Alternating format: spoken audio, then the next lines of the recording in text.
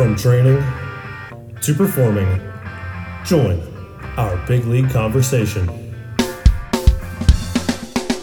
Welcome to the CSP Elite Baseball Development Podcast with your host, Eric Cressy.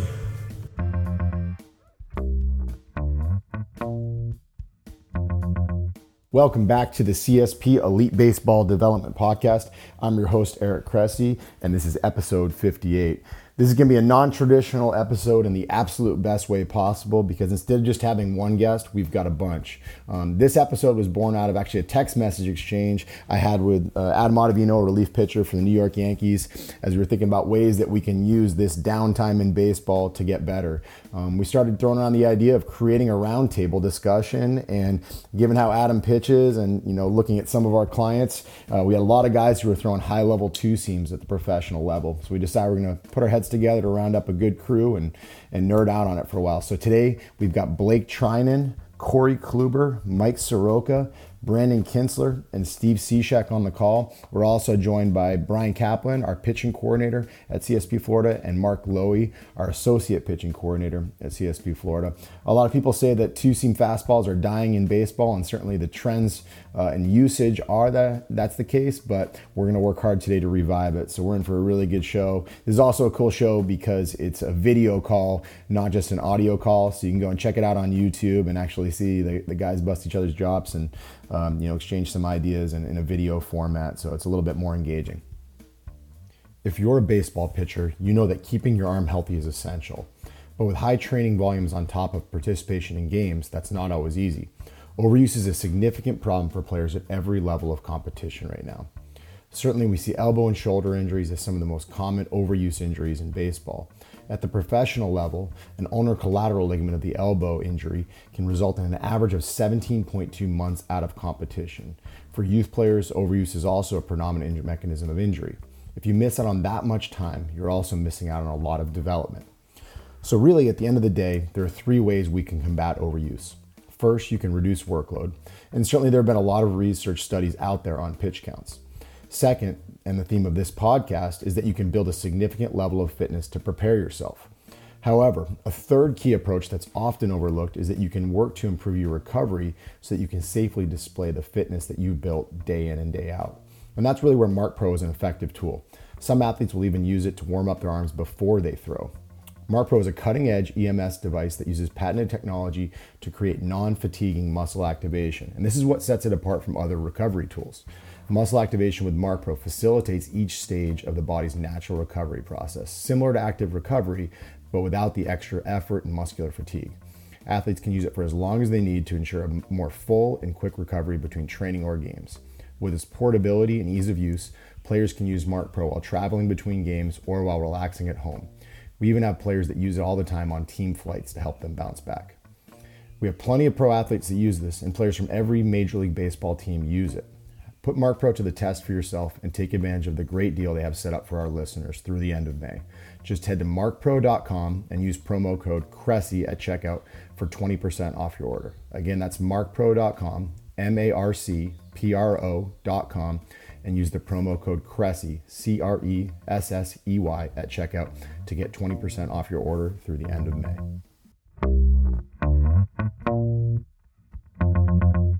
Welcome. We're going to do a two-seam roundtable.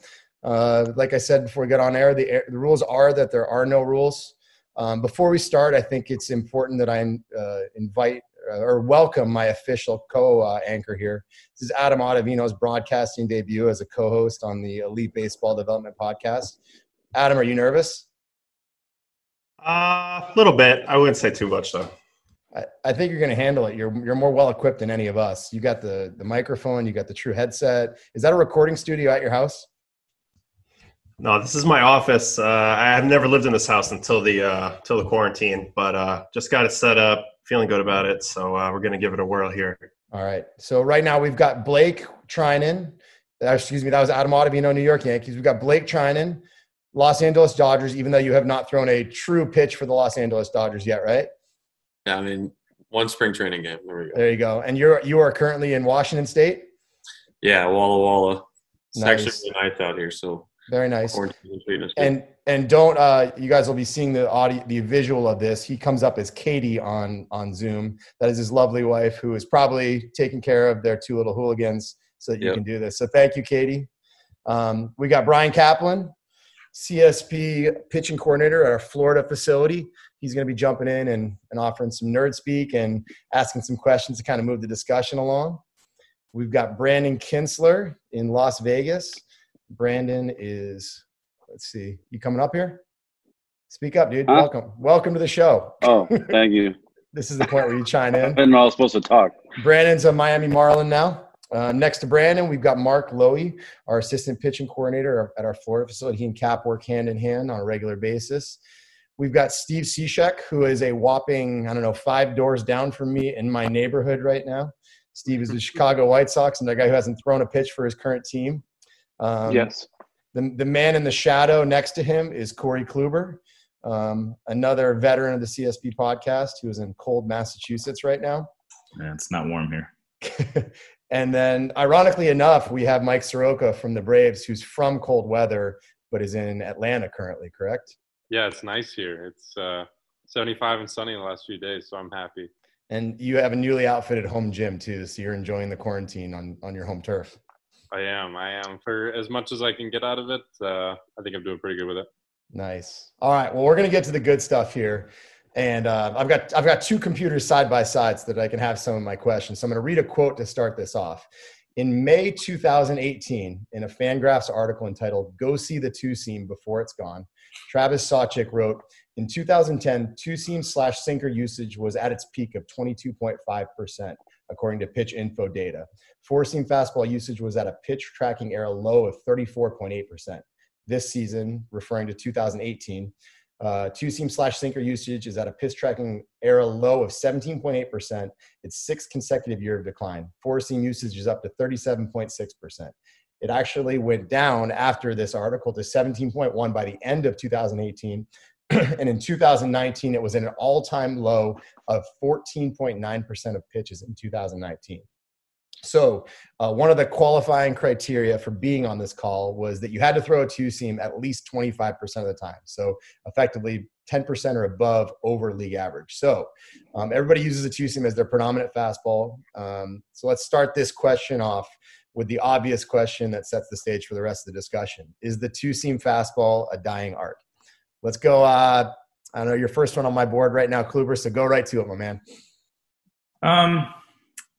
I don't know. I think that pitch popularity is all cyclical. I think that hitters adjust to what pitchers do well, and then pitchers got to find a new way to adjust to what hitters' swings are at that point in time. I mean, it's only a matter of time before fastballs and splits come back. I feel like it's a matter of what most guys do that they're adjusting to. So I think in a way it's almost, if you throw a two-seam and not many guys do it, it's something that's a different look, even more so than normal.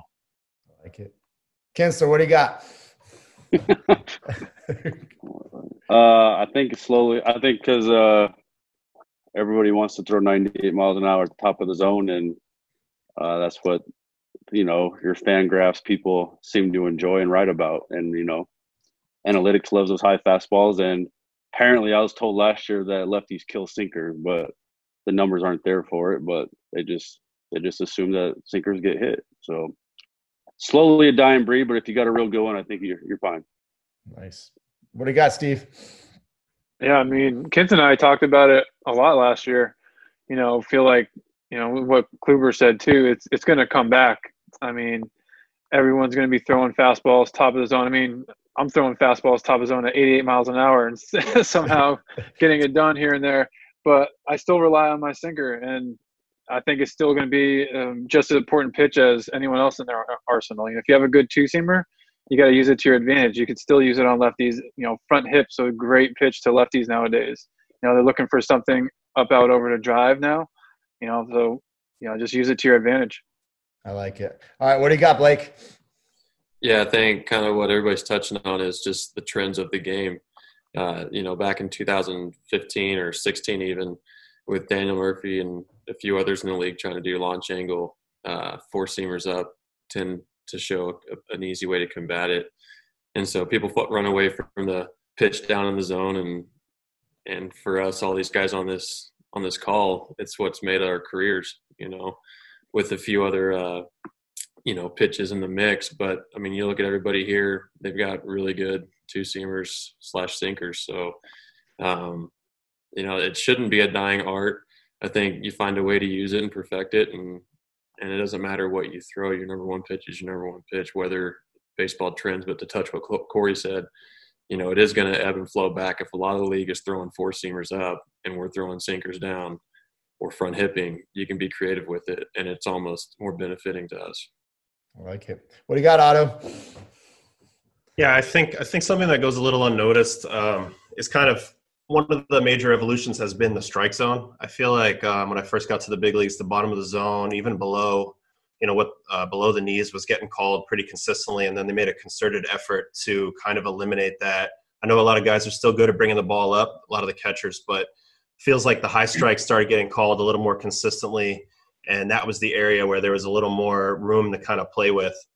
So for me, I think that combined with the bat paths of everybody trying to scoop the ball kind of steered everybody in that direction of throwing the four-seam high. And obviously the velocity that's in the game now is a big factor as well. But I'd still think like you want to have as many options as possible. And there's certain bat paths that really can't hit, sinking pitches. And I think the more that guys get adjusted to the high heater, the more vulnerable they will be for the low two-seam. And I think Soroka is kind of like a good one to wrap this question up. Mike, because you were drafted most recently. You were a 2015 draft, correct? Yeah, correct. So, and you threw both a two and a four seam when you were drafted, or was it just the two seam? Both. It was kind of something to figure out, especially once I got to the big leagues with that new ball. Mm-hmm. I found both of them. My two seam got better. My four seam got a whole lot worse, just because of the way it was coming out of my hand. But how I was going to answer this question was basically almost throw this into Cap or Mark's court and basically say that I think today we're doing a little better of a job understanding that not everybody can throw, both fastballs. Not everybody's going to be good at throwing sinkers. Not everybody's going to be good at getting that four seam to stick. So I think part of it's just understanding, what your gift is. For me, it was always I knew it was always easier to throw a two-seam, and it was natural to me. So something like that was something I needed to work on and understand that was my strength. So I think people are doing a better job of seeing that not everybody can throw a two-seam the way a lot of these guys do. What do you think, Cap and Mark? You guys got to chime in on this too. It's like a fantasy football draft. We've got to switch back and go in the opposite direction on the way back.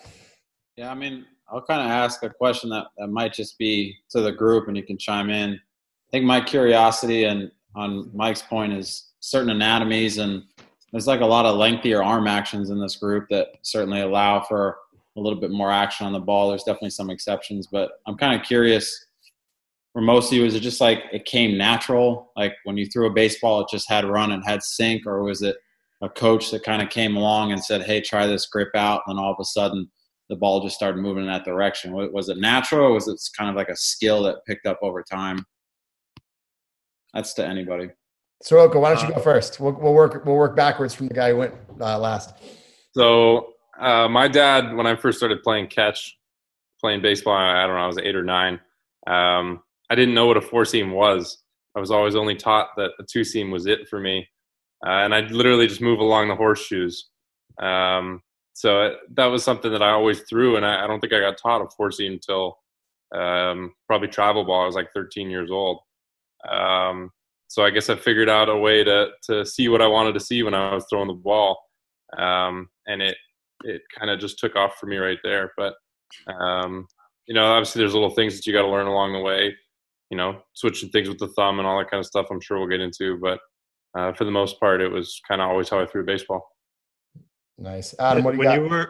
When you were coming up in the when you were coming up in the minor leagues with the Braves, did they try to coach it out of you at all? Because I think some of the older guys on this call can remember a time when the two seam was really, really favored in the minor leagues. I mean, the Cardinals, when I was in the minors, were pretty much telling everybody they had to be pitch to contact two seam type pitchers.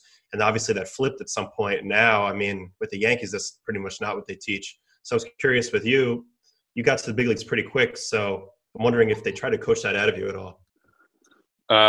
Not quite, honestly, because a lot of our pitching coaches were older, old school pitching guys that they'd kept around, I mean, since the 90s, really. So they were pretty happy with it. And I actually got to a point where I think it was Double-A when they realized that, I got to have some separation between the 4 and the 2 to have better success, especially against lefties. But no, for the most part, it was almost coached to the point where I got almost too two-seam heavy, and they just wanted to see some outs. And I said, okay. Obviously, you can get some outs in low A by throwing a sinker at the bottom of the zone. You're going to run into outs. But that wasn't exactly where I wanted to go developmentally. So it was about learning a lot more things from farther on. Adam, were you spinning a two-seam from the get-go? Was that always you? Well, I threw 4-seamers growing up, but with my arm angle, they had run to them. And so a lot of people thought I threw sinkers. When I got to my first big league camp, Jason LaRue, who was catching me, was like, just keep throwing that sinker and you're going to be all right. And it's like, that's not what I thought I was doing. So I actually initially resisted it for a while. And it wasn't until later where I was able to see the metrics. And interestingly enough, I had more spin on my 2-seam than on my 4-seam. So I figured I'm going to use my 2-seam, even if it's at the top of the zone. And also, like, just visually had a little better, have had a little easier time visualizing, like, starting a pitch in one area to end it in another area, as opposed to trying to, like, almost feel like I'm throwing darts and throwing, like, perfectly straight balls all the time. So that was kind of the evolution of 4-seam, 2-seam, for me. But, ultimately the tough part for me was always the pitch to contact piece. When I was a starter, I really struggled with that. The idea of letting the batter hit the ball. And, I'm looking at a guy like Corey Kluber and Soroka, who are starters. Obviously, they've been able to go deep into games. What do you guys think about pitching to contact and that mentality and how the 2-seam plays into that? Let's go Corey first. Yeah, I mean, I think for me, I didn't start throwing a 2-seam until really late in my, development. I was in my second year in AAA, basically on my last resort, making a switch because I was getting hit around. But I think for me, it was one of those things where I never really even considered it to that point. It just, I'd always been a coach told, throw a 4-seam fastball, and never really toyed with the idea of doing something different. But when I did it, it felt more comfortable in my hand. I felt like I could manipulate the ball a little bit better. I felt like I hung on to it a little bit longer, things like that. And then I think once I started throwing it a lot, the biggest mental hurdle for me was that, like, in my mind, I always thought of a 2-seamer was a sinker.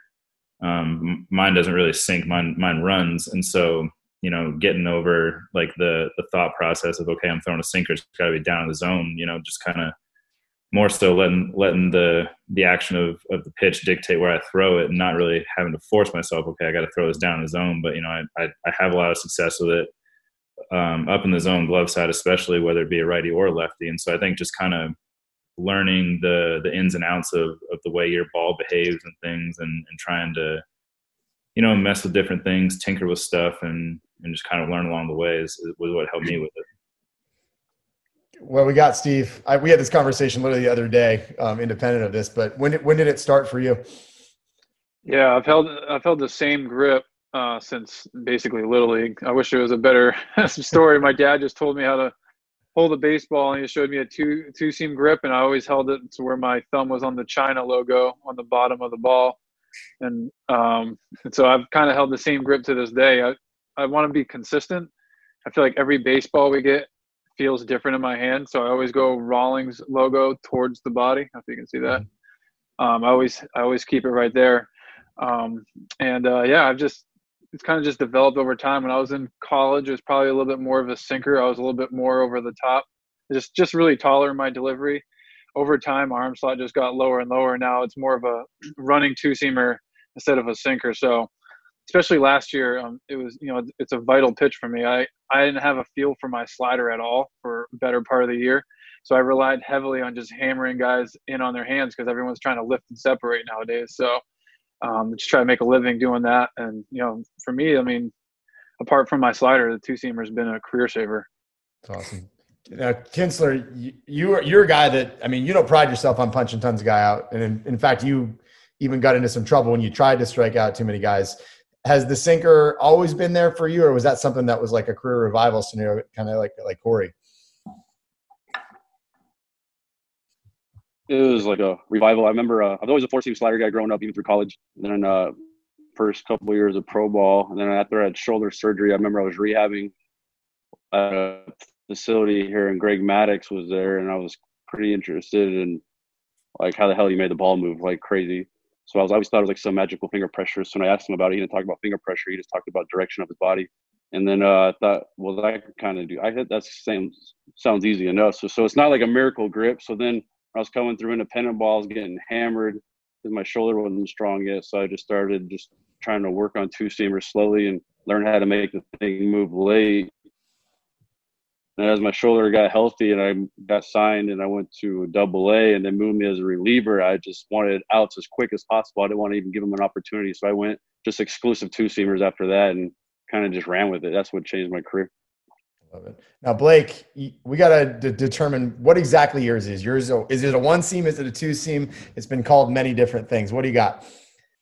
I mean, honestly, it's a two seam fastball. I just hold the thing like this, and I've much like you, Mike. I mean, I've thrown a two seam since I remember. I had like a Roger Clemens baseball growing up. If you guys remember those things, and I just put my finger pressure right where the little green fingerprints were on the ball, and I didn't learn a four-seamer at all until probably my first year in pro ball, and probably never threw it in a game until third year in the big leagues.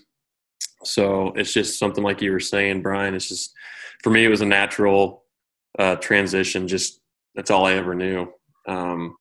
But getting the ball to do consistent things was an evolving skill that I had to learn through the minor leagues and then even into the big leagues. For me, the biggest key was Brett Boone, his dad. He was telling me in DC that, just get your arm up and let your arm work. Don't worry about throwing the ball. Cause I always thought I had to be a high velo guy when I was young, but I had my best action when I was like 94, 95. And, what? That's high. That's like Mac. Yeah, naive young guy. Kids got a little drool coming down his beard right now. I thought I had to. I mean, I could throw harder than that, but the ball didn't do what I wanted it to, and so I felt like I had to live at a certain threshold. But not knowing who I was as a pitcher really kind of interfered. So when I started really just focusing on having my arm up at foot strike, it freed things up, and my timing got way better, and my ball started just moving extremely late. And that's, for me, it's more or less a timing thing with getting my arm up, and everything else kind of works after that.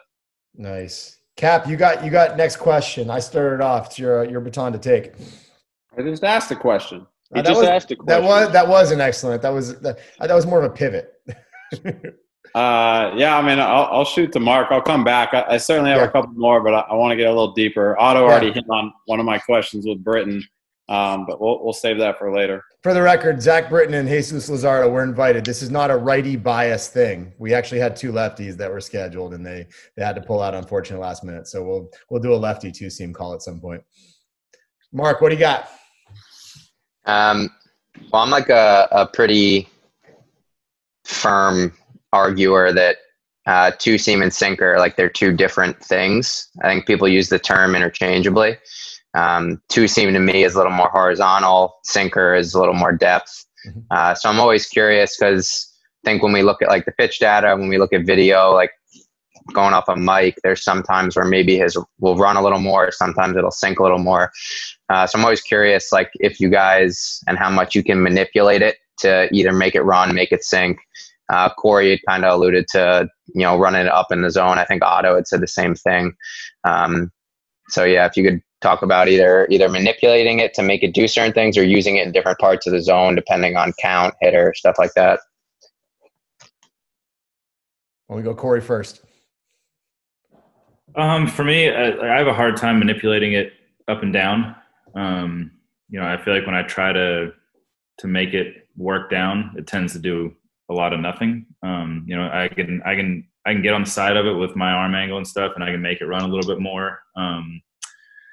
But yeah, I have a hard time trying to make it sink. And, like I said, trying to get past that was tough for me initially. But, I think that when I make those manipulations, I'm trying to do it based on pitches previously.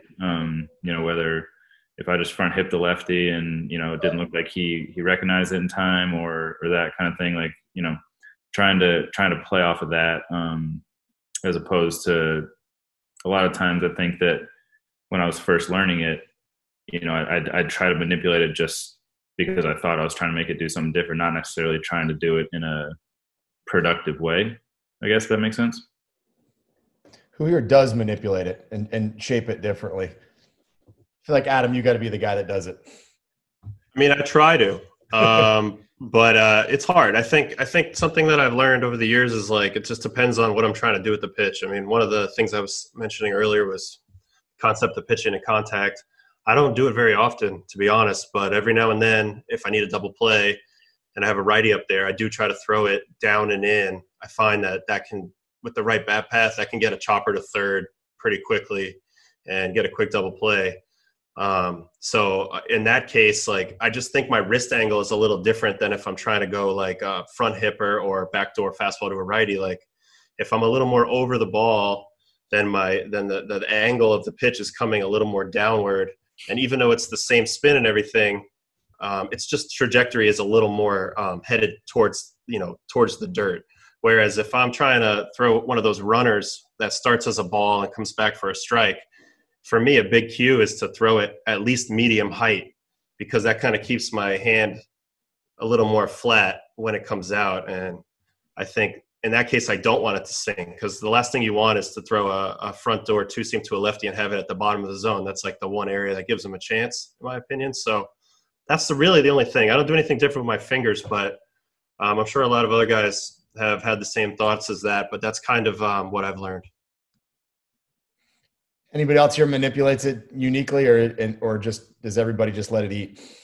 No, I think it depends on your sights. Like you said, down into a lefty is fun balls for those guys, even though you think it's a nasty one that starts at their knees and dies, but it goes right into their swing. So if you can learn, I think a lot of guys you got to learn by failure, probably by giving up those bombs. And then you start realizing, I need to throw it up at them. And those guys flinch almost every time. Or they swing under it like it's a four-seamer because it comes running up. And then you go arm side and you always want to drive it down. So it takes a while to learn that pitch. But once you learn how to manipulate driving it and actually getting under it and letting it run, it's actually a lot of fun. Of the guys on this call, I think Steve, Corey, and Mike are the only three. I mean, Kent, I know you'll throw it occasionally, but for the most part, those three are the only ones that also will throw a four-seam a considerable chunk of the time. Anybody else that does it? Just the Freddie Freeman. For you guys that throw both, is there a markedly different thought process? Because I know, like, Mike, you and Mark will pull some of this stuff up later, but like, Mark, your spin axis is markedly different, obviously, on a four-seam and a two-seam. You differentiate them really, really well. Is that something that you're aware of, or for you, is it just how you get to that point? Yeah, I mean, it's something that kind of really had to work on these last couple of years, and that's all we've been really trying to do is, kind of going back to the last question on how we can shape the ball to different hitters. But arm side, I seem to everything runs a little more. I don't have to try as hard. Obviously, it's easier to get to that side. But going in on a righty is always going to be easy because you don't care if it sinks or runs, as long as it's, down or in enough to where it's either on their hands or below the zone. But to a lefty, I kind of, like Brandon said, trial and error, was trying to keep bringing them back. I know Corey knows this because Allard told him, but we used to watch video on him do that inside the lefties all day. I kept trying and I kept giving up bombs. So we went with the four-seamer. We're trying to get in on hands that way. Then maybe, like Brandon said, try and get under it. Try and let it come back from front hip instead of down and in.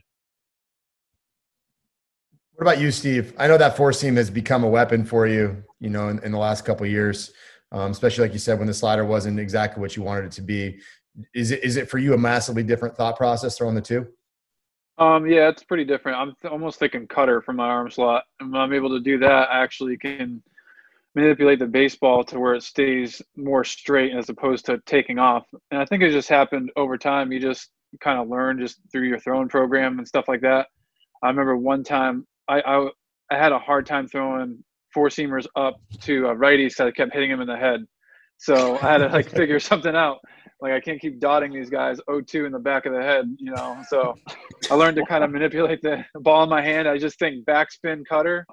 And somehow I've just been able to find a way to, you know, keep it from running so much. Sometimes it's not bad though. When lefties are up there, I want it to take off and run up and out away from their bat. But, you know, it's not always that easy. So in my mind, I'm thinking cut fastball right here, throw it as hard as you can up through the top of the zone. And I'm almost trying to come out of my delivery so the ball takes off with that trajectory. Corey, how is your four seam different now than it was back in, you know, 07 to 08 when it was more hittable before you actually went full blown two seam? I'm not sure how it profiles differently, but I think my thought process is different with it because when I threw that pitch exclusively for my fastball, you know, I think I was always trying to be too perfect with it. You know, like it visually for me, like seeing a ball go straight is tough, you know, like I want to see the ball do something at the end. And so to see it go straight was always tough for me. I feel like I had to be really fine with it. That was just, I didn't have a lot of confidence in it. But I think that now that it's more of a change of pace fastball for me is what I throw most of the time. I feel more comfortable just letting it eat instead of trying to locate it too much. You know, I feel like because it looks so much different to a hitter than what I'm throwing most of the time, I don't think that I don't feel like I have to be as fine with it. So I think that's like where the thought process for me changed and probably allowed that pitch to actually behave a little bit better. Otto's got next. Don't blow up, man. This is your first question. All right, so my question is for Kinsler. Actually, I know that since you pitched to contact, like, what's your thought process on the shift? I feel like when you're a ground ball guy, you know, your innings can be won or lost based on where those guys are standing. And so I'm curious, with you trying to ram the ball in on the righties a lot, how do you feel about that? Oh, I've had a lot of fights with those infield coaches over shifts. My main concern is not really the ones going in, it's coming back. I always tell them if I'm ever going to give up a hit to a righty, it's when I go back door, and if it comes plate, it's going to be a little ground ball to the left side of second base. I was like, either you're going to play the shortstop over because I feel like if I get in on him, it's going to be a weak ground ball and he can get over the hole, or you guys got to move somebody over, or you're going to basically tell me I can't pitch outside. So luckily with Chicago last year, they finally started to listen to me. Either that, they started to move the second baseman over on the other side, just because, you know, not many guys hit it to the right. Not many righties would hit it to the right side off me, or at least because everyone always tries to pull. But the shifts early when they first started absolutely drove me nuts. The one is on the lefties. I hate when they shift a lot on the lefties because it just makes absolutely no sense. They're going to give it away. They obviously know I'm going down the way, and those guys just hit those little numbers to the left side, and the third baseman was standing at the shortstop, so we got no shot. So it just took a lot of try in there. But if I let it bother me too much, then I feel like I was going to have a lot of failure. I just feel like I'll just keep doing what I'm doing, and maybe they'll start moving guys the other way. But I really had no choice. Yeah, just go ahead and get another ground ball and try to get a double play. I mean, one thing I know Britt's not on this call, but one thing we would talk about with him is, like, obviously he was getting like astronomical amount of ground balls in his career, like 80% some years, and they were still trying to do the shift. And we would say, like, it's better off you just play everybody straight up for him, because it's rare somebody's going to hit the ball hard. And if they earn a hit by hitting the ball hard, then so be it. But if they're going to hit a weak broken back grounder somewhere, you don't really know where that is. And so maybe we should just play it straight up and cover all the weak possibilities. The worst is playing the third baseman back. I don't know how many freaking infield hits I give up to the third baseman. I'm like, just stop moving him back, please. It's going to be a ground ball. If he hits a bullet, he hits a bullet. It's my fault. But please, for the love of God, stop playing him back. Hey, Kent, maybe you just need to field your position a little bit better. Have you seen my fielding percentage? 1,000. Range excluded. All right. Well, I'm old, man. Give me a break. Mark, what do you got? I know you've been digging up data and doing fancy charts for a while. What do you got for us? Well, everyone was kind of hinting around it with the location, but Cap and I wanted to look a lot at, and let me know if you guys can see this fairly well. Nicely done. So we did a couple tabs here, and like what I was kind of interested in was just pulling the movement. So did stuff off PitchFX, and then Baseball Savant. So Baseball Savant's going to take that movement with gravity. So you get a pretty good look at how the ball is actually moving when we take velo into account, things like that. And something that was interesting here, actually, if we go back here, so if we look at Otto and Soroka, so like you guys right here, these are pretty similar movement patterns, especially if we look at the PitchFX, like horizontal break right there, vertical, horizontal, vertical. Obviously, the heat map is hilariously different. Otto, you talked about like just throwing up, running a little bit. That vertical approach angle too. So this is like when we watch video of Soroka and then we watch video of Otto, like visually those two things look very different, but the pitch movement's telling us it's similar. But how the hitter is seeing it, both because of where it is in the zone, and then obviously what the delivery looks like is big too. Kintz and Steve, you guys are pretty similar from a location standpoint, like what I would call more that traditional sinker. Corey then just flips everything on its head, throwing them up and into lefties. So this is catcher view here. And then Blake, you're kind of back in that similar one with very exaggerated movement and just chilling at 97 too. So that's always fun. So this was kind of really just to be a discussion point for you guys. I don't know if anyone has questions or thoughts when they see this stuff, or if they care to explain what their numbers are saying about them. I would say one that's maybe Cap could talk a little bit of like the vertical approach angle, just because I know that's something you guys have dug in on deeply that hasn't necessarily been talked about a lot in this modern analytics world. I mean, I don't know so much about approach angle as much as I kind of want to like hear you guys' thoughts on arm slot. I think nowadays everybody's talking about, hold this grip to get the pitch to do this, create this spin or this movement to get the ball to do this. I think a lot is not talked about on just general arm slot. Obviously, you can see like Soroka's, even though his movement profile is similar to Otto's, Soroka can access the bottom of the zone better because of the height of the ball at release. Like he's physically driving the ball down, where Otto can kind of move it a little bit more left to right. Even if the pitch moves the same, the arm action, the arm slot, the release point allows the ball to do that. So obviously Trinan, Britton, guys like that, they're a little bit more over the top. They can push the ball down regardless of kind of what the action of the movement of the ball says. So I'm just kind of curious if it's just hard with young guys when they try to emulate you guys or look at grips and they think, okay, I'm going to chase this action, when they realize arm slot and release point have so much to do with it. I'm just curious if you guys have noticed. I know I've talked with Corey a little bit about his arm slot over the years, but if you guys have noticed any changing in your arm slot to create movement or spin that you thought was more beneficial.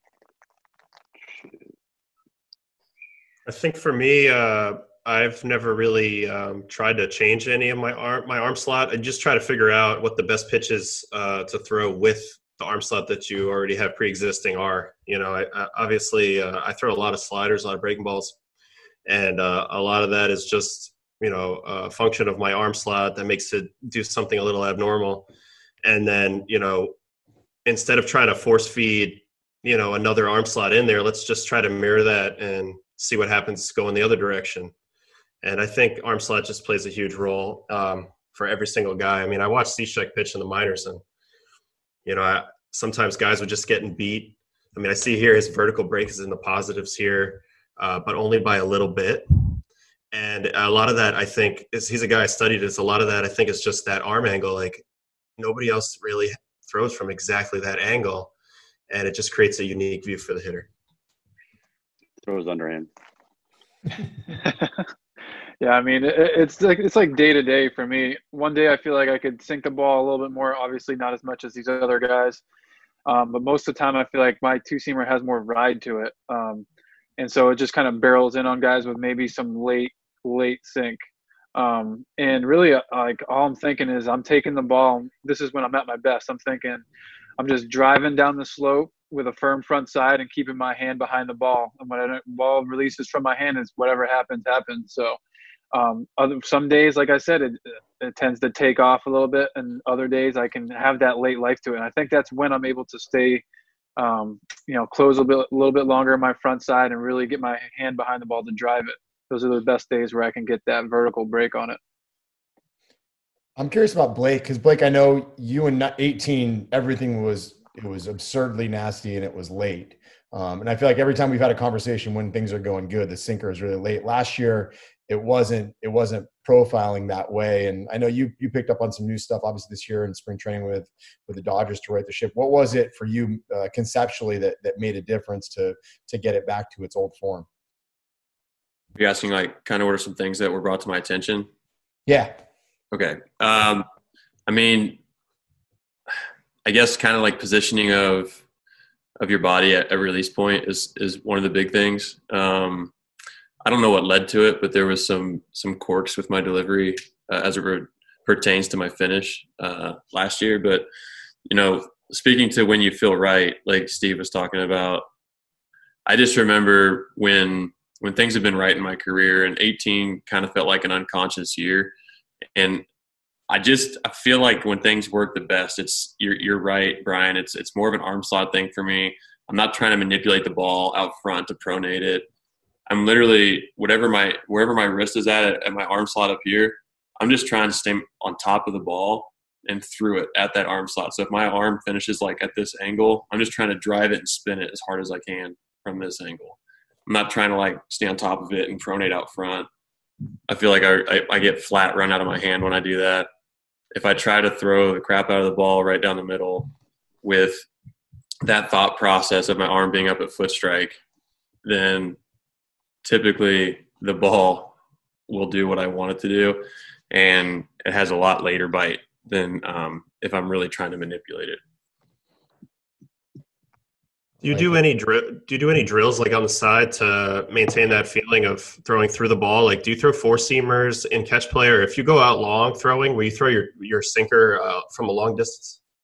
I will. So I feel like the biggest problem, I mean, in the bullpen, the biggest problem, maybe some of you guys have noticed, is we'll start cutting ourselves off if we just play short catch every day. At least that's my problem. So I like to long toss out to at least like 150, 180. Probably every third day. And I like to four seamer for sure. When I go back, I like to stretch it out with my four seamer and to maintain feel. I don't know if you guys do this or not, but I'll take a ball and just sit in the bullpen and I'll find the grip and I'll just like create friction and like tell my body what it's supposed to feel like just out of my hand. And I'll do it with my sinker. I'll do it with my four seamer, with my slider.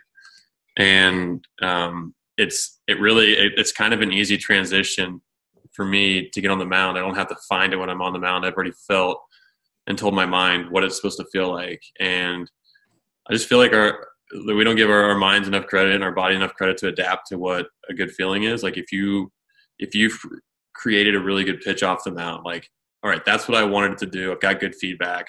Now emulate it. All you guys have been able to repeat a pitch that has been like, let's say it's a slider you're learning. All of a sudden you throw it the right way. Everything feels clean. It looks like a fastball out of your hand. Now repeat it. You repeat it again. Well, that's all I'm trying to do when I'm warming up is to maintain that finger pressure just in the bullpen before I get on the mound. When I get on the mound, it transitions way better. Mark, what else you got for us? I see multiple tabs at the bottom here. Well, yeah, I obviously Brian and I went too far with some stuff, but Blake had just said something interesting there about, not overcooking, like the pronation of it. Something we don't have a ton of public access to is spin efficiency with this stuff. Obviously, I've seen Steve throw, I've seen Mike throw, I've seen Corey throw. I think part of the difference, like when we get into that two-seam versus sinker discussion, is how much of that gyro spin or how spin efficient is the pitch. And as that spin efficiency starts to drop down a little bit, that gives you a little bit more of a sinker. And when that spin efficiency is up a little bit more, that gives it a two-seam. So like Otto, I'm really curious about yours from that slot. What if you know what yours is like or what you think it is, because I've seen Steve's, and Steve throws a really clean ball. But to go back to Brian's point about the arm slot, like being from where he is, that ball is tilted exactly how he needs it to be. Someone like Mike has to create that depth in another way. So you're kind of that like tweener is what I would say. Yeah, I have better efficiency on my two seam than I would on a four seam. When I finally got to look at it on the Edgertronic, it's amazing. My four seam, like it just didn't. It was amazing. I thought it was going to spin like four seam. It just didn't at all. Something about the way it was coming off my fingertips just kind of imparted quite a bit of gyro in there. Whereas on the two seam, when I ripped down with my pointer finger, which is the only finger I have on the seam, I actually have my middle finger off. When I rip down with my pointer finger, it kind of enables it to really spin really, really, really, really true the way I want it to. It's just something that, kind of found watching the video and just was kind of like an aha moment. Adam, I wanted to ask you a question. How were you able to do that in Colorado? You had really good numbers there. Were you able to throw that two-seamer the same way that you're able to throw it now? No, it was challenging. The big thing is the sinker is totally murdered in Colorado. It just is. So for breaking ball, actually not as bad as people think. Like if you can spin the ball at a high rate, you could throw a breaking ball there. But the two seam, like, man, it's tough. So I would just change my sights. Like instead of trying to start a pitch off the corner to bring it back, I would just try to throw it right on the corner and hope for the best with any kind of movement.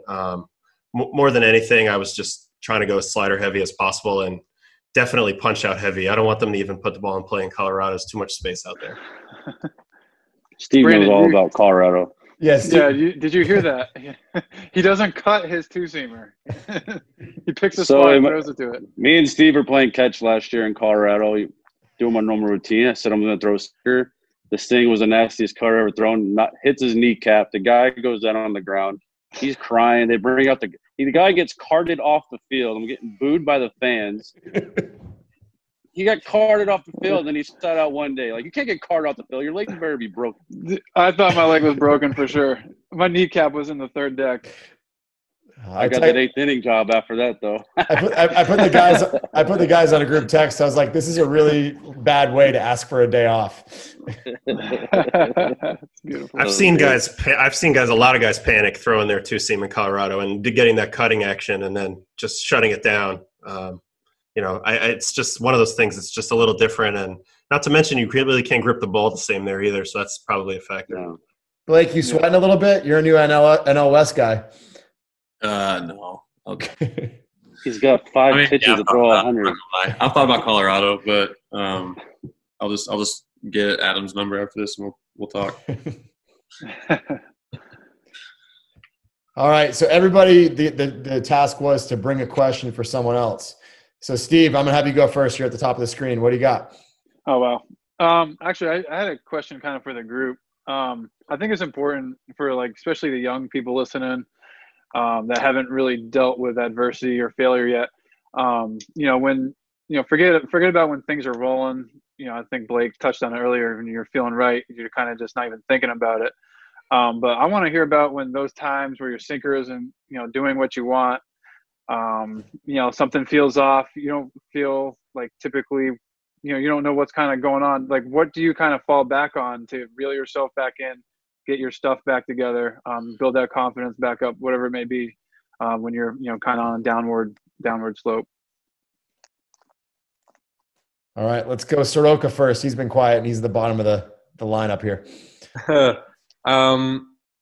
For me, that dealing with not having a two seam that day kind of got easier as I started to rely a little more on four seams than my other pitches too. I found that just because I throw a two seam, or a sinker, I guess. And, sometimes it's above average. We tend to rely on it so much. And kind of getting away from that for me in those situations and realizing I don't have to be so hard-headed with it, and doesn't always have to be mano-a-mano with the hitter when they know your sinker's coming. It doesn't have to be that way. So understanding that I can get back on track. If I have to get out of an inning with sliders and changeups, so be it. Because ultimately it's about putting up 0. It doesn't matter how you get there. So, if the two seam's not going, being comfortable with switching plans pretty quickly has come a long way. What about you, Corey? I think that's spot on. You have to be able to adjust quick and recognize when it's time to adjust quickly. A lot of times I feel like when we get ourselves in trouble is when we don't recognize it soon enough. It's a couple hitters too late a lot of times. Like days when I don't really have a good feel for my two seam, I've found that for me a lot of times it's when I'm trying to maybe make it do a certain thing. And what kind of reels me back in is just trying to drive it to a spot.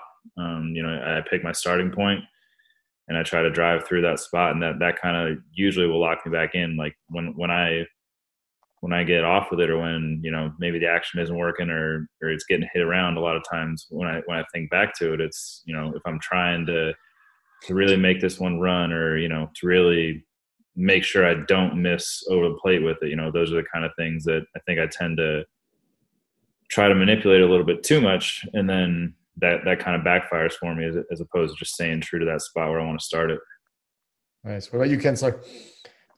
Yeah, same thing. I think I try to make it nastier than what it was. Like 17, I had a good year. And then 18, I came in with, I'm going to have a better one. I'm going to have all these strikeouts. And then next, my arm slot raised and all the analytic numbers that I didn't know anything about, but they showed me. They all just went higher. Everything went higher to where I wasn't being athletic and let my natural action happen. Obviously, I had to spend a whole year of getting my ass kicked to learn about that. But I think when I finally started learning to stop trying to be somebody I wasn't and just let my natural body athleticism just let it work, is when I even had an even better sinker. So that was a good lesson for me. Blake? Yeah, I think the one thing I always tried to do, kind of like what Corey was touching base with, is my ball isn't moving the way I want it to. I still have to understand that I can get outs without the movement.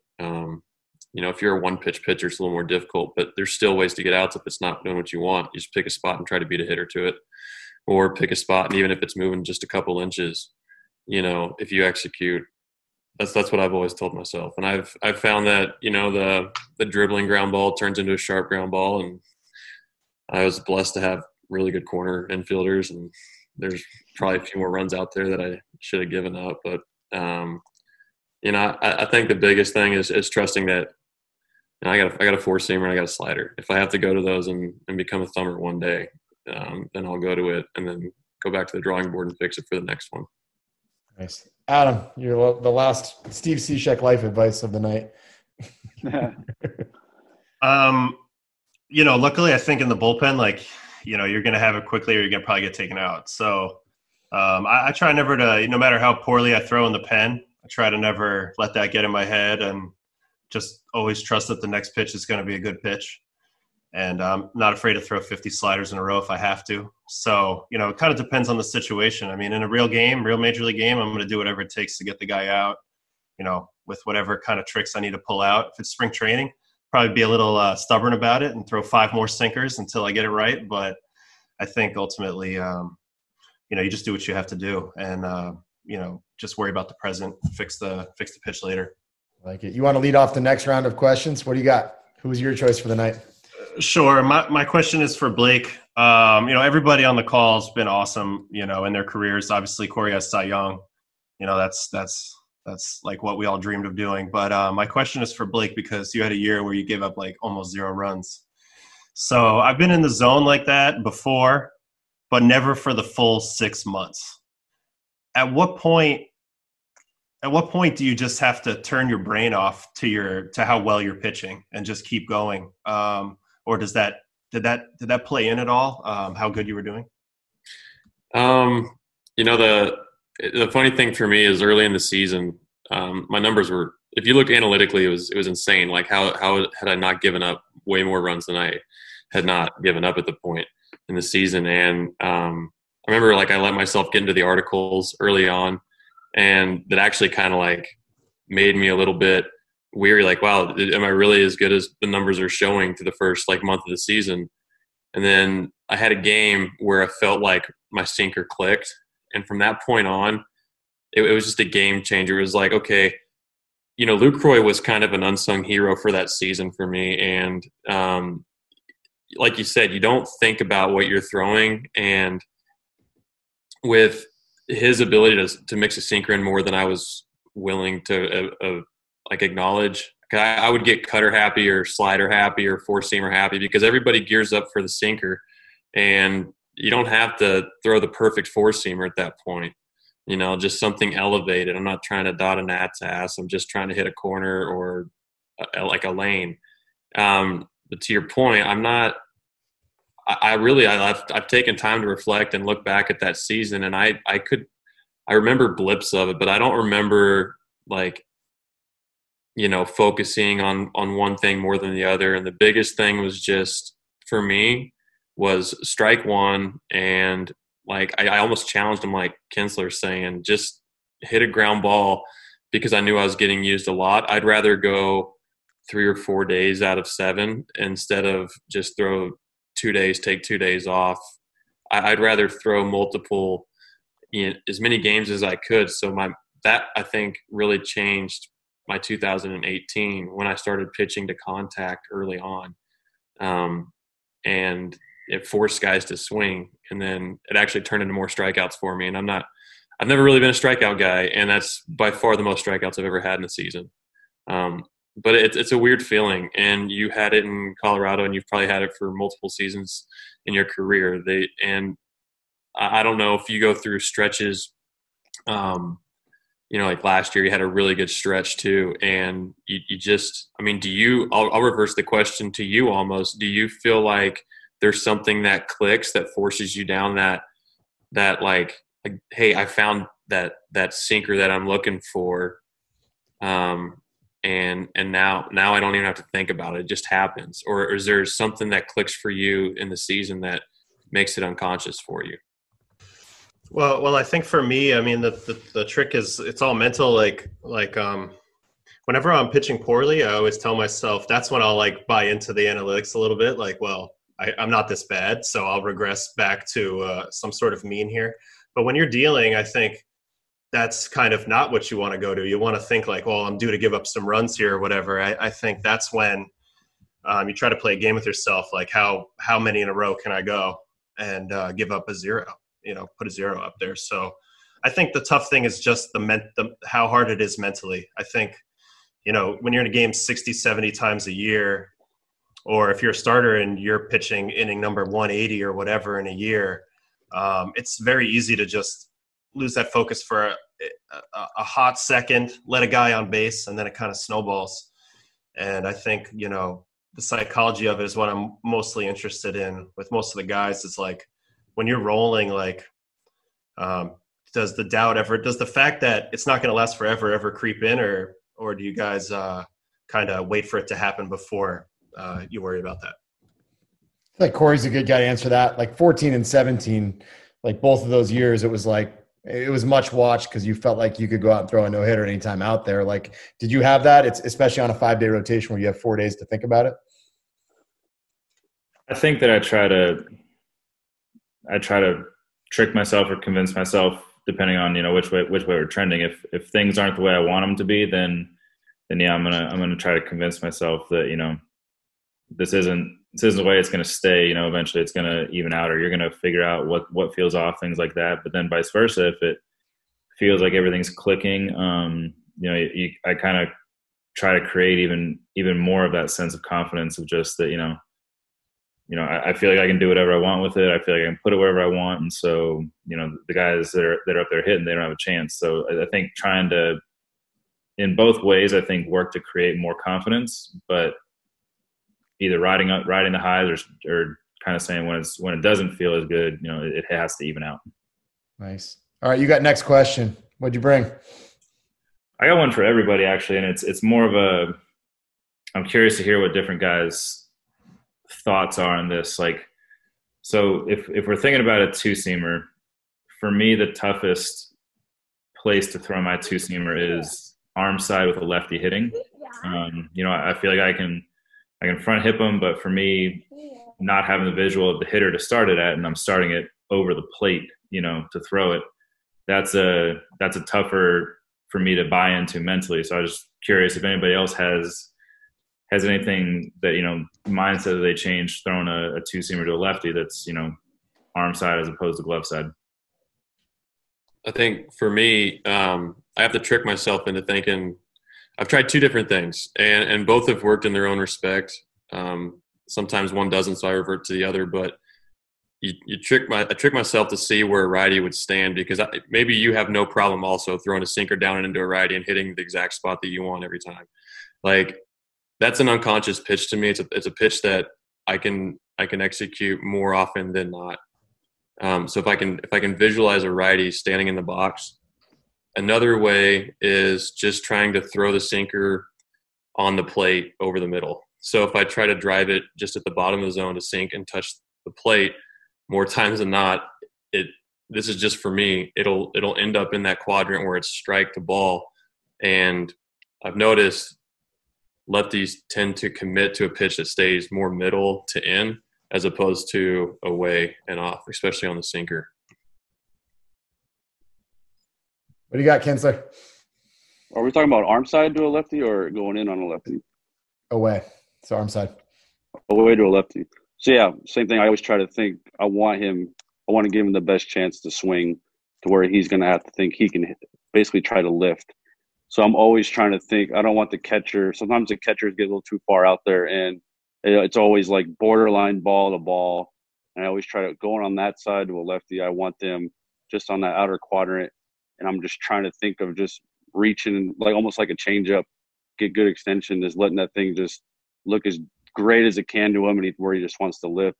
So I don't try to do too much, but I definitely always try to give it a chance just to be on the plate. Because if I'm off the plate, then my changeup's not very good either. So I'm always just trying to give them. I really don't care if they hit it at all. I just want to put it on the plate to where they have to commit. Steve. Yeah, I'm pretty similar with that. I think a lot of it comes from what I do in my throwing program. From 75 feet in, maybe even 90 at times, I try to hit my throwing partner in their left hip. So if they're facing me, their left hip, because that's throwing an arm side sinker to a lefty is tough because you don't want to yank it and it ends up middle. If you don't want to steal it, because then it's not, give it a chance. So if I can, master that play and catch with my throwing partner, hopefully that transitions into the game. So if I put in the work to trust it, in practice, I'm going to trust it in the game that much more. And then on top of that, I like to play it off my slider. I like to, it's not a secret anymore, I backdoor a lot of lefties. So my goal is to make my two-seamer start in the same area that my slider ended up. So if I throw a slider right down the middle to lefty, I'm trying to start my two-seamer right down the middle and make it go the other way, just trying to tunnel that pitch. Otto, you're up. Corey, do you think it's just because there's all that room over there? Yeah, I think it seems like there's, an entire world full of room to the other side. There's no, if you go into a lefty with a two-seam, I feel like, you can start at him, then you're bringing it back to the zone. And it's not having that same visual to the other side that gives me trouble. But looking at sorry to interrupt, looking at your whatever analytic, your vertical break is really good. The thing actually sinks more than you think, even though you think it runs, but it looks like it sinks. So I think you got plenty of room on the plate with that thing. Mm-hmm. Sorry, Otto. No, it's all good. I just think I have the same problem. I have a really hard time, like when the chips are down and that's the right pitch to throw, to stick it and keep it on the plate. I can throw a running two-seam off the plate all day for the chase, but it's just tricky to keep it on the plate. I try to aim more like middle of the catcher's chest or like on his opposite arm if he's too far off the plate, like some of these guys were saying. But something about having that room out there seems to make the difference in a negative way. Mike, what do you got? Yeah, that's actually the pitch really to lefties that I've struggled with. I do think having that room to that side makes a big difference because, in those 0-0, 1-0 counts when you're trying to get either strike one or you're trying to get back in a count, my natural miss is going to be over the plate because I want to get that strike.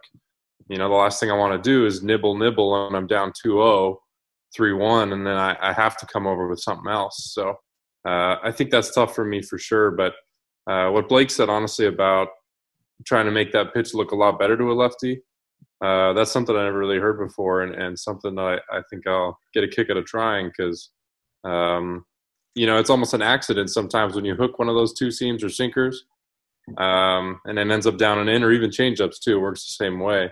And it looks so good to them with that middle in almost. And, they try and lift it. So that's interesting. But, that's what I got. You got the next question too, Mike.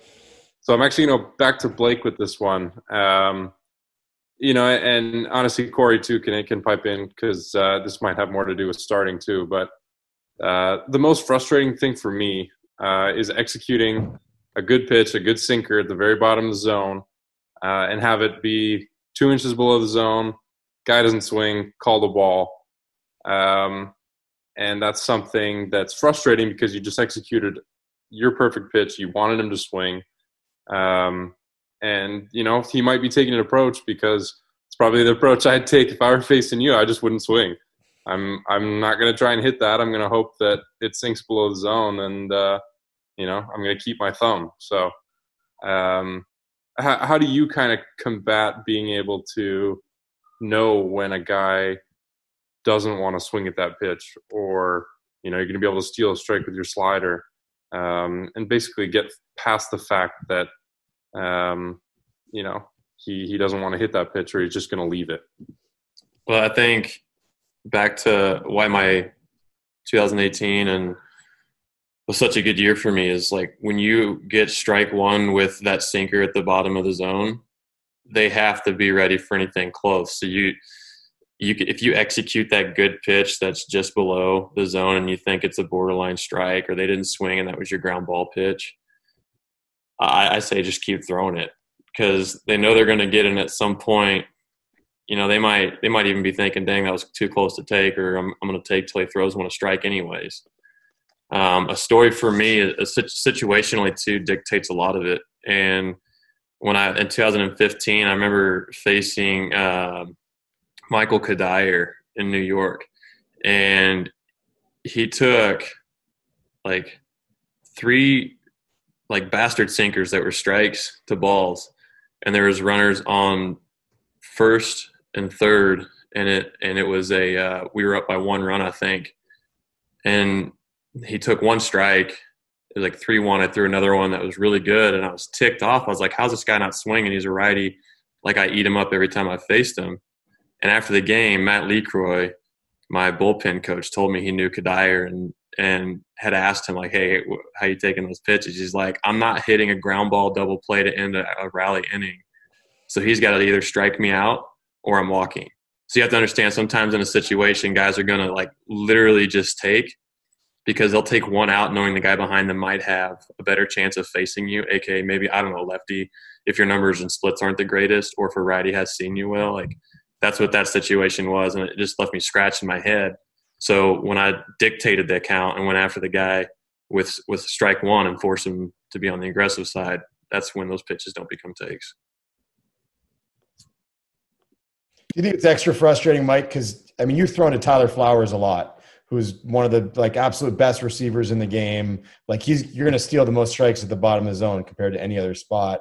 Because that if you think it was 2 inches below, it was actually probably 4 inches, and he made it closer than it was. Yeah. So I'm curious for the other guys on this call, like Corey, you've thrown to both Gomes and Perez before you moved on from Cleveland. I don't know if you guys, especially guys who tend to throw more sinkers than balls that run, are there certain cues that you want, or things that you want your catchers to do to try to get that called strike at the bottom of the zone? Have you struggled with that in certain times? Otto, maybe you go first. I know this is a big topic of conversation for our organization right now. Yeah, I think there's always going to be certain areas that, for me, the catcher setup is more about the visual for me. Like, I want them to be in an area where it's going to help me understand where to start the pitch, to end the pitch. I think, though, when a guy takes a really close pitch, I usually think that reveals a lot about what they're looking at. Hitters these days, they tend to pick a lane where if it doesn't come out of a certain lane, they're not swinging because they want to get their A swing off. So they got to be a little more selective about when they're going to take their big hack. So I try to look at it like that. Like, sometimes I throw a great slider right off the corner to a righty. It's like broke across the whole plate. The guy spits on it. And I used to get really, really frustrated. But usually it just tells me, okay, he's vulnerable to a backdoor two seam. Like, he's making the ball start way in on him. So it's just little things like that I think ultimately you try to learn from. How about you, Kinsler? Like, do you have certain requests for catchers with the way that you pitch at the bottom of the zone? Yeah, one is, like you said, visual. Me going back, what the hell are you laughing at? No comment. These guys are like an old married couple. I like that. I gotta see the catchers outside. I mean, especially if I'm going backdoor, I always tell them, just get out there, let me see you. I think most of us are probably. That was going to be my question: does everyone throw to a spot, or they just throw to an area? So, one, I want to tell catchers is always let me try to see you. If we're going out there or going in, let me see you in there. I don't want you to be on the plate. And if we're going down the zone, just stick it down, or don't try to bring it up and make it look like we just threw a ball to a strike. What do you got, Blake? So for me, I'm actually a little bit different than Kent's in this regards. I don't probably control my sinker as much as I would like to. I usually just throw it to halves and work the bottom of the zone. And so I would rather the catcher just sit up early in the count, middle, and lean one way or the other. Because I don't know how many times I've probably yanked a sinker that's outer third and it gets called for a ball because the catcher is set up more in the sinker pocket to a righty. And so I would rather a catcher sit up middle and just kind of like shade one way or the other as the ball's tracking in. And then with two strikes, they can start straddling the corner and I can work on being more fine or expanding into a sinker hole. But I'm not too particular. As long as they can keep that bottom of the zone with their glove, it helps us out. But just mainly right on the plate and shade. The beauty of throwing 90, 99, huh? Just sit on the plate, dude. Don't throw it over there. Who's got a question they haven't used yet? I know we've had a few. I know there's some. I had one actually. I don't know how many of you guys really thrive on the front hip sinker. I've had it at points in my career, but over the past probably 3 years, I haven't really utilized it as a weapon. So what's really a focus for driving it instead of guiding it? I try to throw the crap out, I end up cutting it over there or yanking it. One thing I try to remember is when I tried throwing it at a lefty shoulder, I usually had better success, but I have a hard time finding a good lane. I know down and in, like you were saying earlier, Ken, isn't great. So what's a focus for you guys on trying to drive and execute a two-seamer / sinker into a lefty? I think Kluber first on this one. Yeah, he does it with his eyes closed. Yeah, I think that, for me, it's not so much just against the lefty, but it's taking that same pitch that I throw away to a righty. We're talking about catchers setting up, and I think Jan and I learned that, when we were trying to go away to a righty when we were way up in the count or something, if he set up where he wanted and then he gave that lean to the side, brought it back as the pitch was coming, like when he'd give that lean, that visual to me of getting way out there with it, it almost helped me to get through the ball more, and I get more action on it that way. And I think I learned that, taking that same visual with a lefty, and, if I'm trying to front hip a lefty, I'm literally trying to throw it at his ribs. And, I know that if I start it at his ribs, it's going to come back. I'm not going to hit him in the ribs, but it's, if I don't try to start it that far out there, those are usually the ones that tend to leak back middle for me. So it's just kind of taking that trust that, that is my starting point, and it's going to end up from there. What about you, Otto? Yeah, if I stay closed, maybe even like a hair longer than normal, I think it usually helps me avoid the cutting the ball off scenario. Like, just try to ride and not not fly open with my lead shoulder as late as, I try to keep that closed as late as possible. And also, like, I just think, like I said before, throw it a little higher. When I throw the ball a little higher, I tend to stay inside it really well, and it kind of comes back. It's harder for me to throw the sinker into the righties that all you guys do, because I know it's going to run, and I'm afraid I'm going to hit the guy 0-2 or something and give him a free base. So that's when I end up aiming the ball a little too much probably. But on this pitch, I really don't ever think I'm going to hit him. I think that's kind of what gives me the freedom. So briefly, real quick, on what you guys have touched on, is it more like trusting your line with your body to the inside edge instead of like, because sometimes I feel like I try to like reach out front to get that lane, and do you change your stride like just a couple inches trying to drive in? Oh, let me say one more thing about this. The other thing is, the pitch doesn't necessarily have to be a ball out of your hand. It just has to look like it's heading that direction. Like Corey throws crossbody, I throw crossbody. I'm not sure that the ball ever, it might look like it from a slanted camera angle, but I'm not sure if the ball is ever truly well off the plate before it comes back. It's just more so that it looks like it's headed that way. Mm-hmm. And so the hitter reads that and immediately thinks, oh, that's at me. And then by the time that it comes back, he just doesn't have any time left. And also I have less fear with this pitch because it's just basic, like 95 in or 93 in feels really fast. So whether it's a 4-seam, 2-seam, or whatever, in order for them to whack it, they're going to have to beat you to the spot. And it's just tough to get beat to the spot when they initially read ball out of your hand. So I think this is a pitch, like it is a tricky one. You have to practice it a lot, but you should have a lot of freedom to just kind of go for it without any consequences. Okay. What do you got on that, Mike? I'm curious because that's a pitch that I've seen you execute at times and other times not. I'm enjoying these answers because I think I'm going to try all these things in my bullpen tomorrow. Because that's a pitch for me that I have struggled with, mainly because, like I said earlier, I got no problem making things run or sink arm side, but as soon as I go glove side, it almost seems to be sinker only. Like it just wants to go straight down. I went through a bout, and I think it was double-A. I was trying to go up and in on guys and bring it back, and like I said, it was either I'd pull it down and it would be a bomb, or I'd cut it and I'd hit him in the ribs. So I think that was a pitch for me that I kind of gave up on that year. Started focusing on a couple other things, and like you said, that is a tough pitch, especially kind of if you want to talk about arm angle too, being up higher and not trying to guide that ball in and manipulate it to come back over the plate. That's a spot that I never looked. I've never looked at a lefty's ribs. That's something that I've never done. So I'll be interested to try that. Yeah, Eric, I can add a little bit to it. Obviously, not throwing the pitch myself, but just through a lot of conversations with you guys, Hendricks comes to mind as someone that was throwing a lot of glove side sinkers when things were really going well, and over like the last 2 or 3 years, kind of got away from that pitch. Things were still working really well arm side. I think with guys like Otto, definitely Corey, Steve, arm slot allows that like glove side run. The more east-west action is a little bit easier for them. Guys like Trinan, can't say you're kind of in the middle, but guys like Trinan and Soroka, like when you throw from that angle up top, like it's much easier to work up down with that action because that's the way the ball wants to come out. Like you have to get out of that mindset when you're trying to work glove side to not be so linear.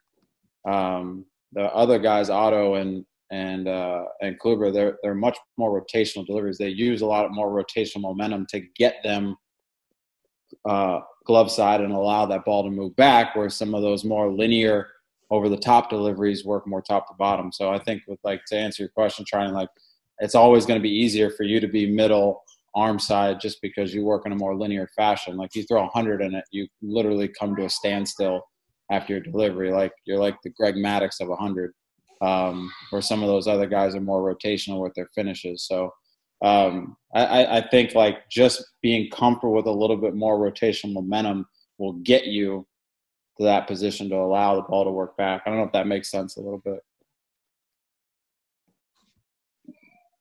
My question is, where are your guys' catchers setting up when you throw that? Because I feel like our arm slots are kind of close, but it took me probably, I don't know, 6-7 years to master this pitch. But once you master that pitch, you can do the same thing the righties do, this up that same plane and come back. They take it almost every time.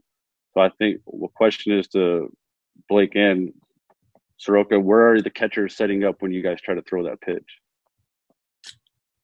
Honestly, more times than not in the last 2 years has been strictly four-seamers up and in, or like if I'm going glove side, it's just all four-seamers trying to take their ace swing off my sinker down and away. Like, I don't care if it's first strike. I'm just going in with a purpose.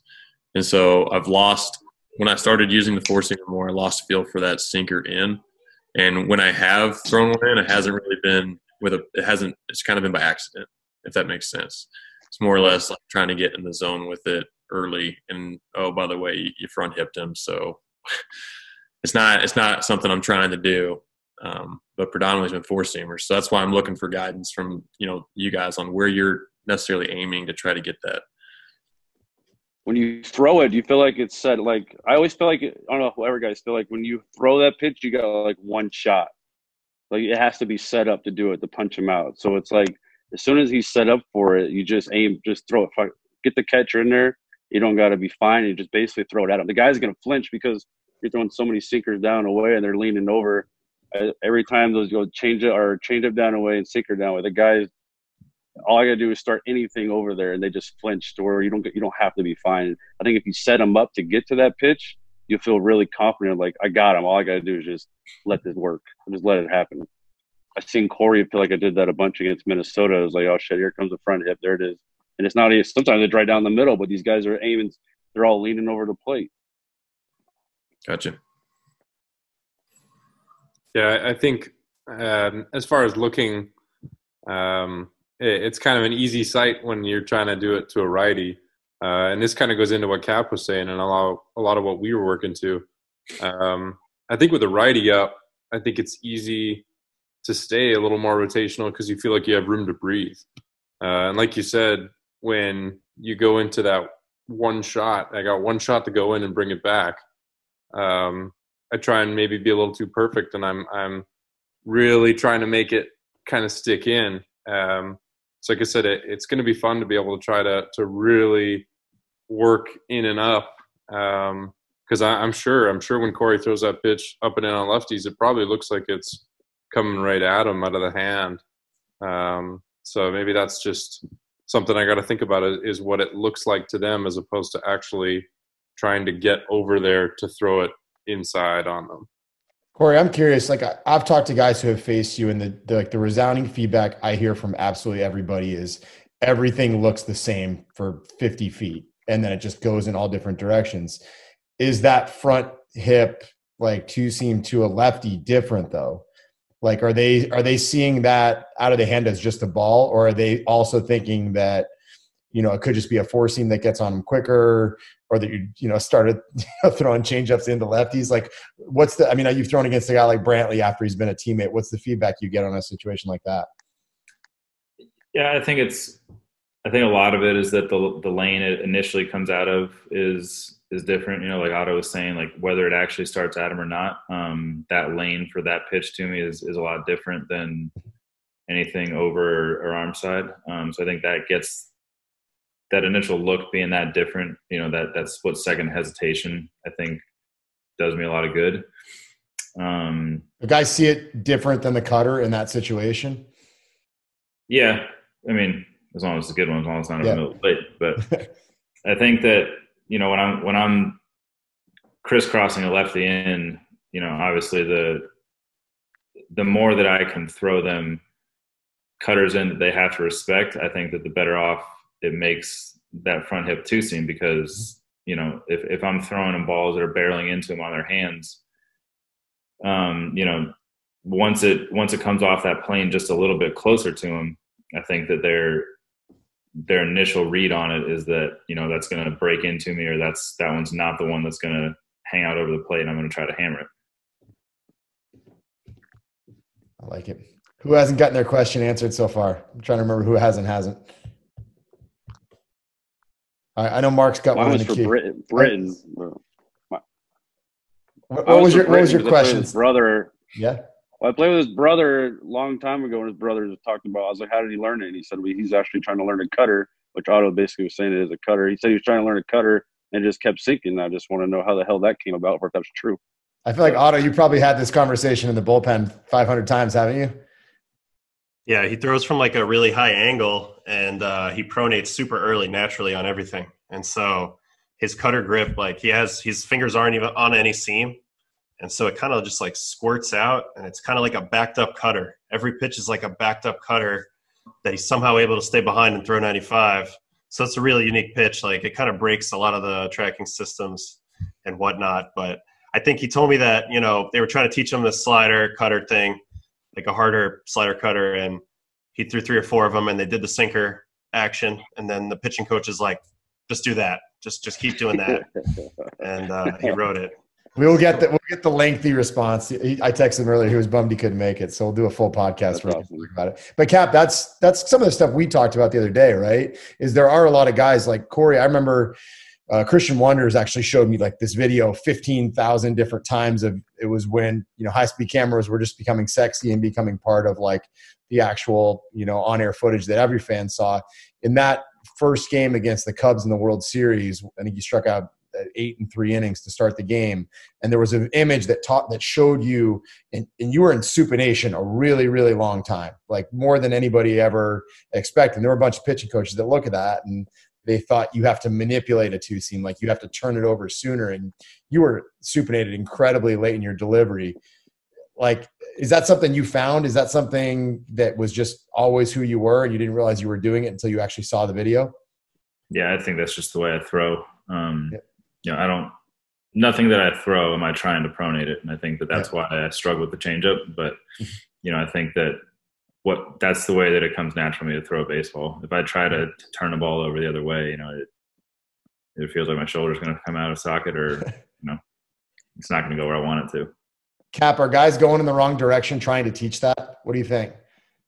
Yeah, I mean, that's probably a full hour conversation itself, but I think, yeah, I mean, it's very dangerous to try to create action on a pitch that the anatomy of a body, the arm action, the wrist, the hand orientation, all that just naturally does. And someone like Corey has built up resiliency and adaptations in his forearm and elbow over the last 15 years of throwing that way. So his ball has found a way to create that shape based on his anatomy, and his body knows how to manage that.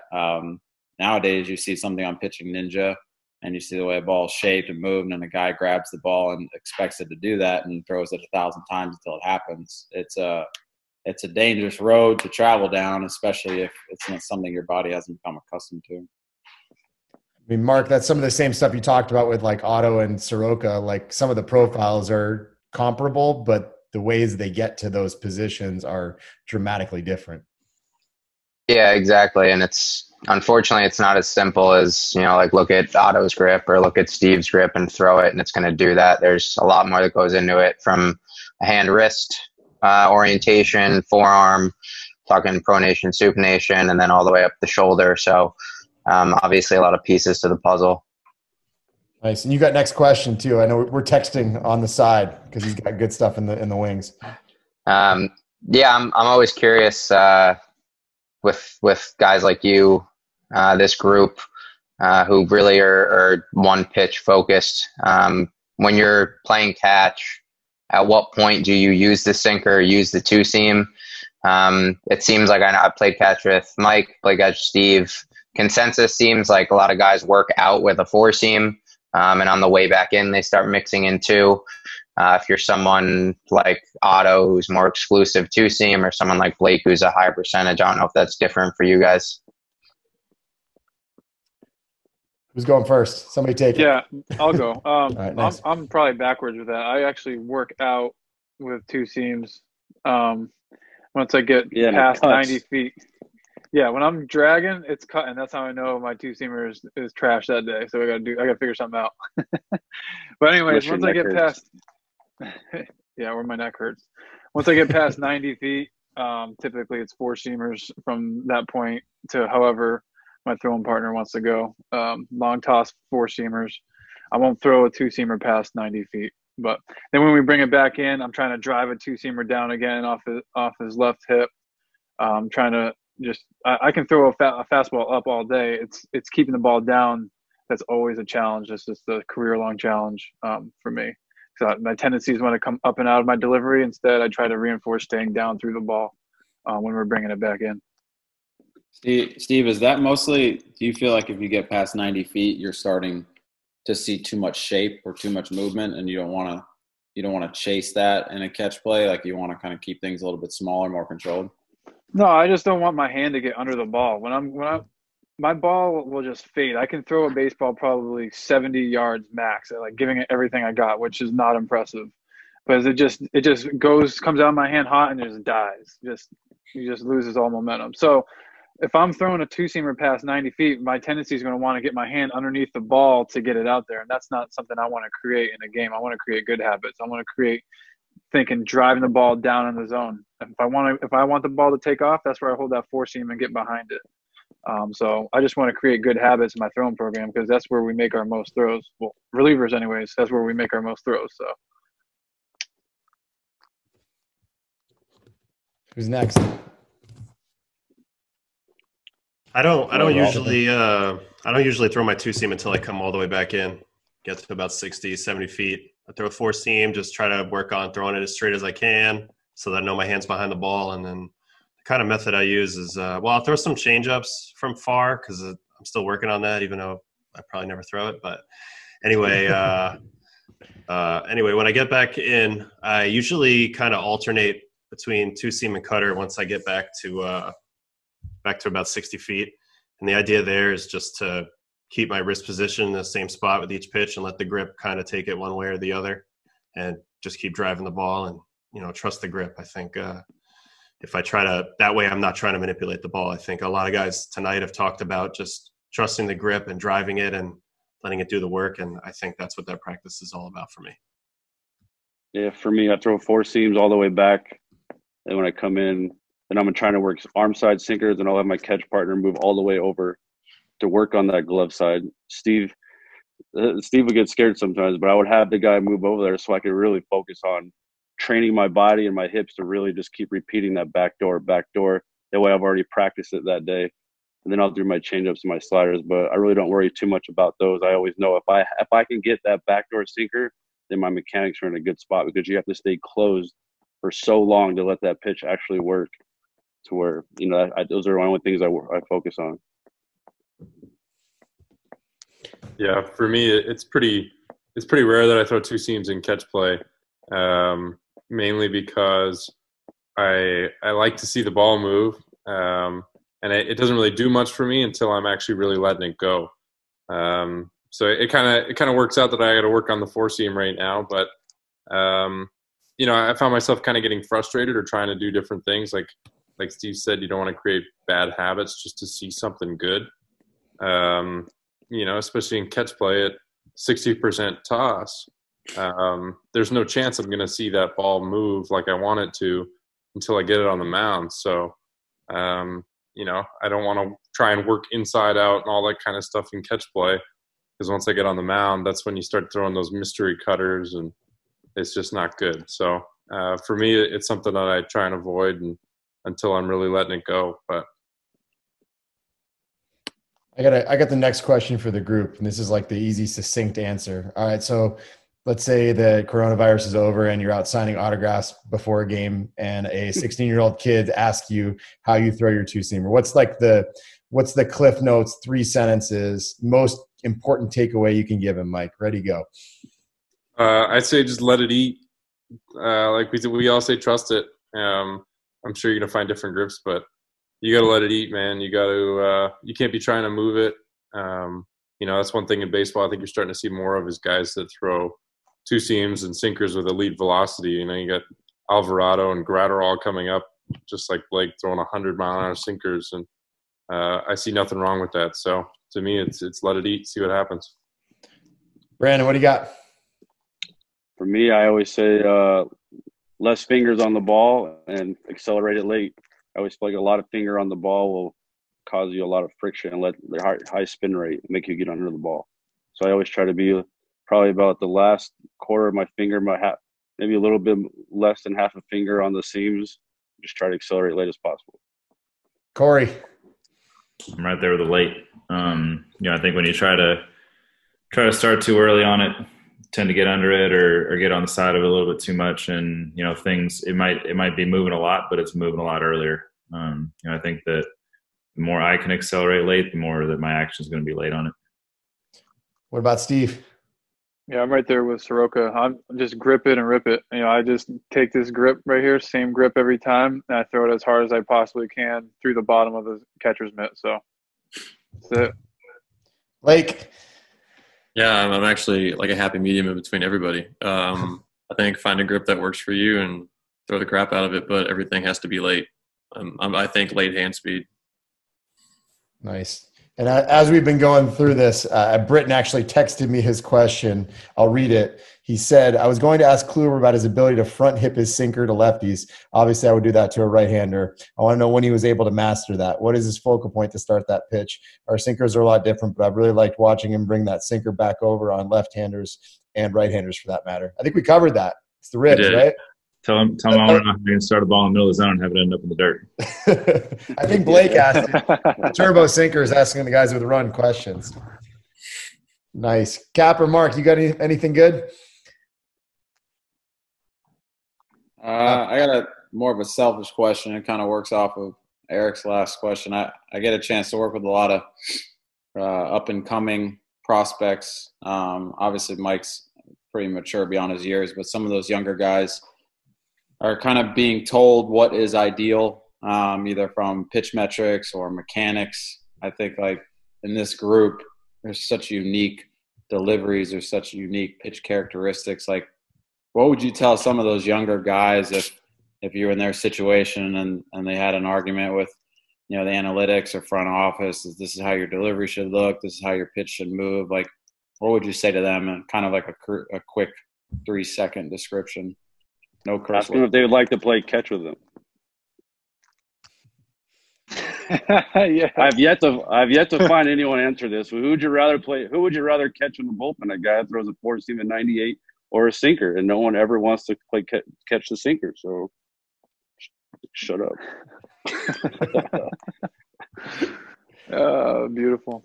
I feel like some of those, or a lot of the people that digest the analytics and tell people something aren't necessarily looking at the whole story. I think that they're looking at numbers and trying to chase ideal numbers, but like you guys said, those numbers probably aren't attainable for certain people. Based on the way they throw, what their body does. You're trying to have somebody change what they do to chase data. Where I feel like those analytics are more useful when they try to help guys improve what they already do, as opposed to changing to fit the mold of what they want them to be.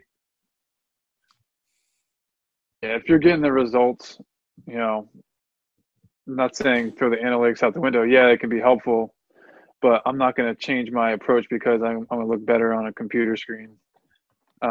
Because maybe that will get me maybe more appearances, a job, or whatever. But this is what it's your career. You got to end up doing.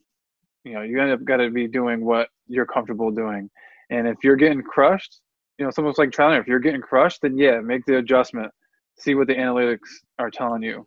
But if you're rolling, like you gotta keep going until that adjustment needs to be made. In my opinion. I think if you're a kid and you're building from the ground up, you have a choice to make. You can attempt to make your delivery super clean and conventional, and then you're going to have to go ahead and try to produce Garrett Cole's stuff for that to probably work out. Otherwise, just take a look around the major leagues. A lot of the best pitchers of all time do something a little strange. I mean, play with CeCe. CeCe's got like a little hitch in his arm path. I feel like that timing there took him a really long way in his career. I mean, amongst other things he does, but a little hitch in the arm path here, a little abnormal stride there, it can go a long way because guys are kind of programmed to hit the aggregate, pitcher. And I think if you want to kind of stay as an outlier as long as possible. So if I'm a kid, I'm going to try to figure out what I can do physically and then kind of build off of that. Yeah, I think Adam hit it right on the head right there with, basically saying that how many guys do you see or how many nasty pitchers do you see that are pretty, It doesn't happen too often. And especially when you think about all of us and how differently we throw, there are a few things that we do very similarly with our mechanics, and probably a lot of those in our legs. But beyond that, we all produce force in a different way. I know Cap loves to talk about how our bodies are all different. With a longer torso, I didn't need to rotate as much. Little things like that. And I think, like you said, just being a little different helps guys a ton, because it's something that the hitter needs to see more than once to get a good view of it. If the hitter goes up there and he knows what it's going to look like before he goes up there, then, he's got a leg up. So if you're able to have something a little different and unique because of the way you throw, then I think you're already one step ahead. I like it. Anybody else got anything good? All right, fellas. Well, I guess we call it a night. Thanks, everybody, for doing this. This was a lot of fun. Filled the void with no baseball. We'll have to do it again. We might need a slider, curveball, change-up version. So I may be calling Can you. We do a slider one so I can learn from all these guys that have good sliders. Trying to get a couple extra years. We'll make it happen. Ottavino, start writing your questions, man. Congratulations on your first co-hosting appearance. I think you did great. Thanks, guys. It was nice to be able to talk to you all finally. That was awesome. Good all right, stuff, fellas. guys. Be safe, fellas. Thank We'll catch up with you soon. Take care. Thank you guys for Thanks having again. me. Appreciate it, fellas. You guys. Thank you for joining us for another episode of the CSP Elite Baseball Development Podcast. If you enjoyed this episode, we'd be thrilled if you'd consider subscribing to the podcast and leaving us a review to read on iTunes. We welcome your suggestions for future guests and questions. Just email elitebaseballpodcast@gmail.com. Thank you for your continued support, and we'll see you next episode.